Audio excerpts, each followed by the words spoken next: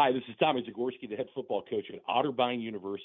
You're listening to the Coach and Coordinator Podcast.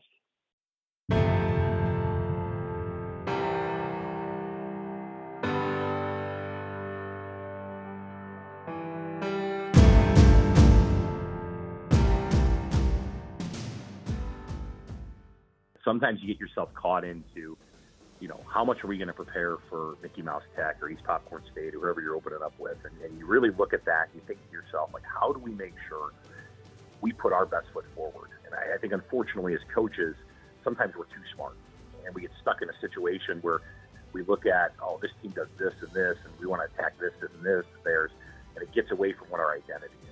And I think you've got to establish an identity early in the season.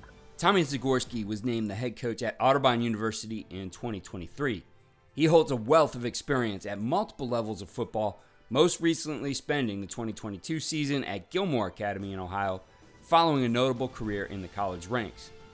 Coach Zagorski began his career at John Carroll University, spending 8 seasons beginning as a graduate assistant and finishing as the offensive coordinator. In their last 2 seasons at JCU, they went a combined 20-4.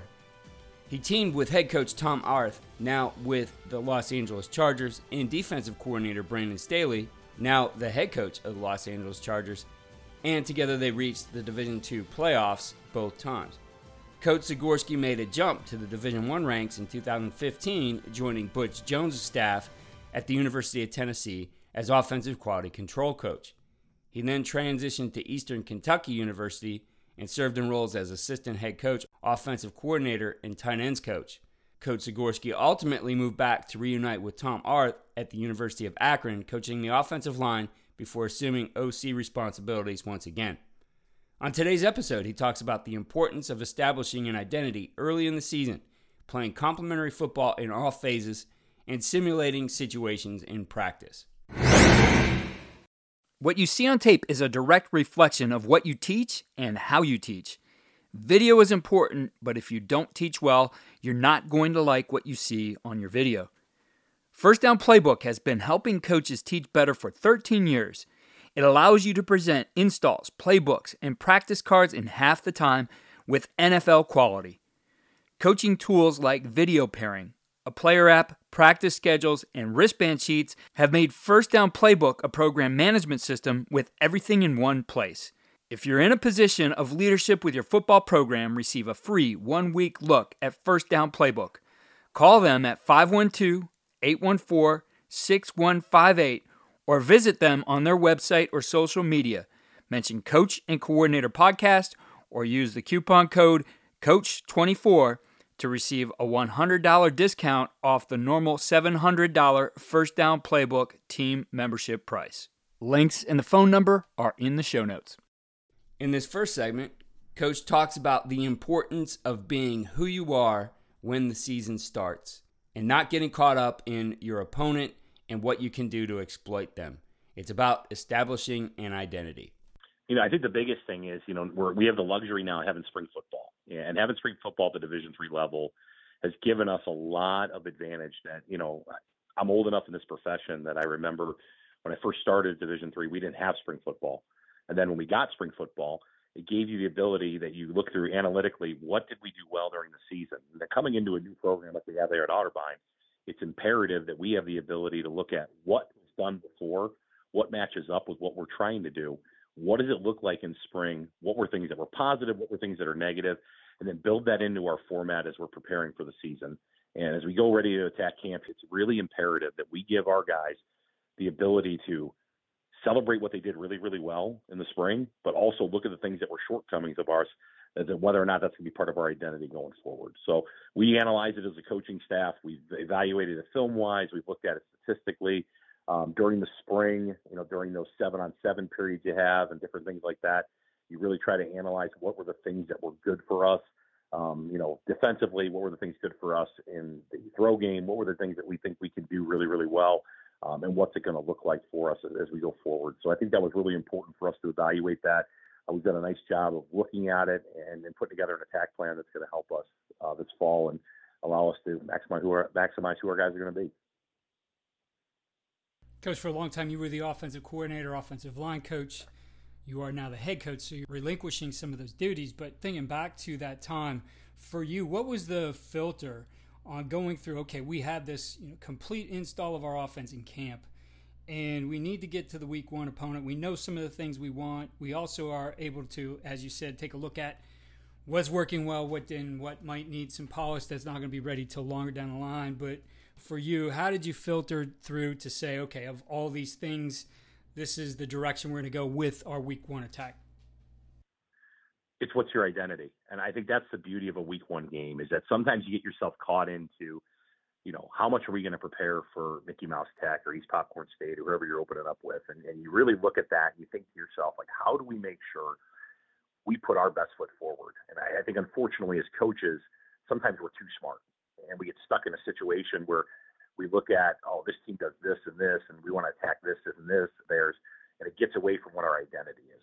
And I think you've got to establish an identity early in the season, because if you go through these first early couple weeks and you don't have, your base, what are your base runs? What are your base throws? What are your base coverages? What are your base blitz looks? What are your base special teams aspects of your game?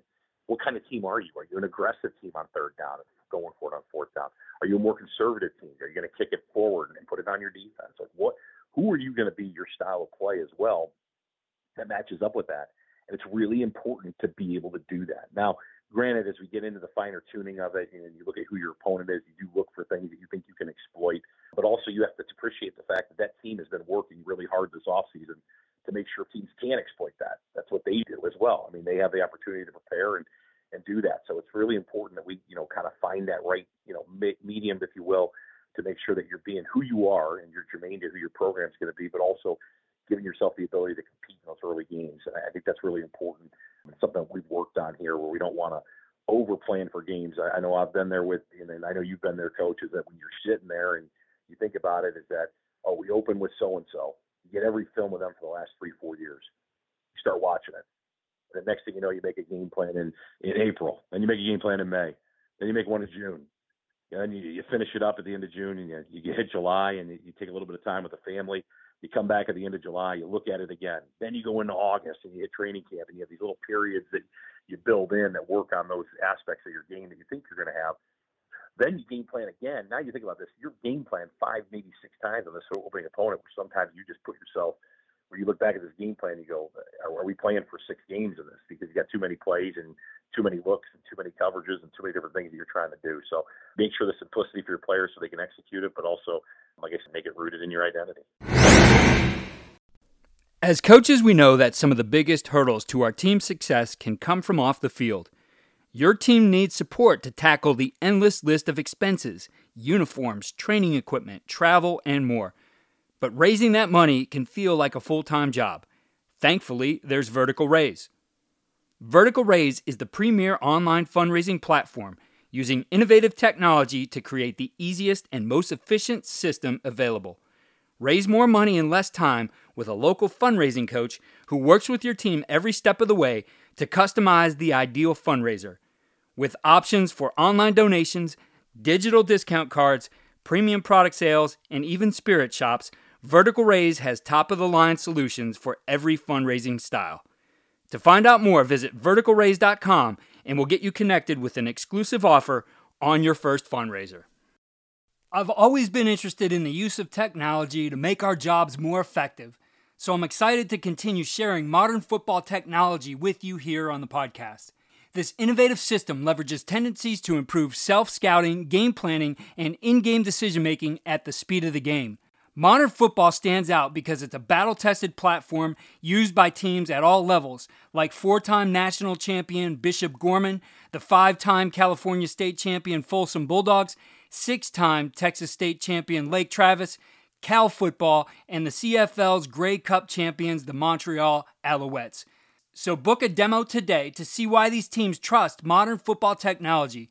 Visit www.teammofo.com/demo and mention Coach and Coordinator Podcast or use the coupon code CC10 to receive 10% off your first year.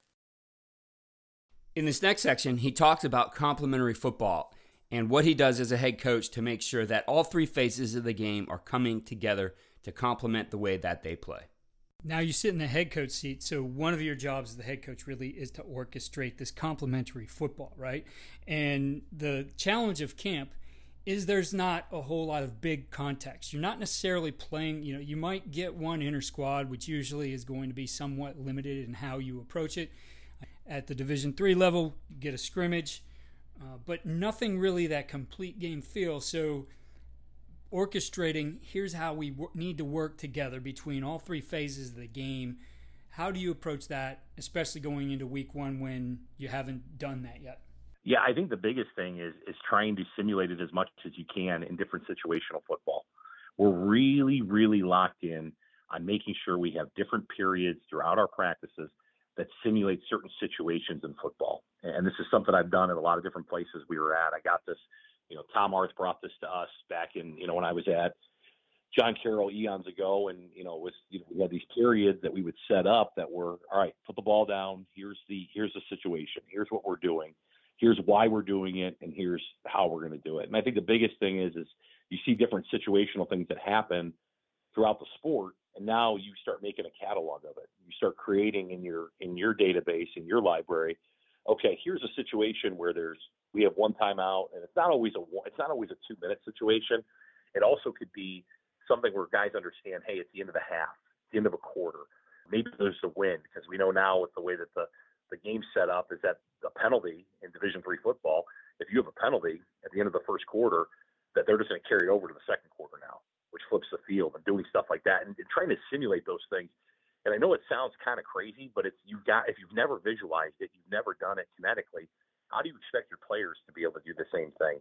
It's having the ability to do a kickoff drill, or maybe we kick off, and right as soon as you kick off, we get the ball back immediately, and they muff it or whatever you want to look at it.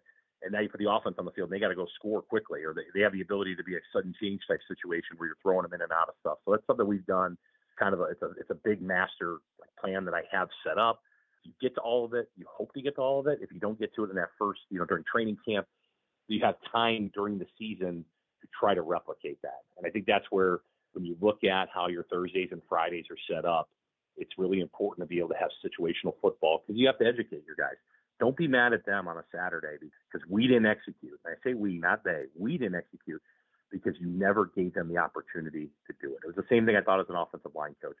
If you're killing us with a certain stunt or a certain blitz, and shame on us, and somebody did it the week before, and you keep doing it, and when we don't correct it, guess what? That's not us as coaches. We didn't set our guys up for success. And when we do that, it gives us that ability. So I think that's really important, to be able to do that and understanding what that complementary football looks like, keeping each other up. What's a great teammate look like?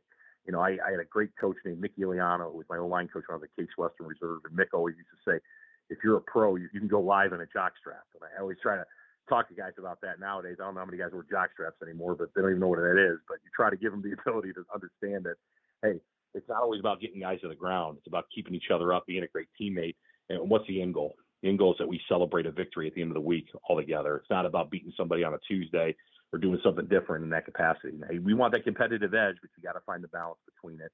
I think it's really important that we do that. One of the things I'm trying to do as our head coach here is try not to be, and especially at smaller college, you don't have the affordability of this because of your size of your staff, but making sure I'm on both sides of the football. I think that's really important. I think you think about a head coach, if he's only on the offensive side of the ball or he's only on the defensive side of the ball, it just feels like the team feels like he's one way or the other way. So to make sure that we're all pulling in the same direction, I've really dug deep into our special teams and making sure that I'm a big part of that, and giving ourselves the ability to let our offensive coordinator and defensive coordinator coordinate accordingly and do that. So that's kind of one of the ways we've done it.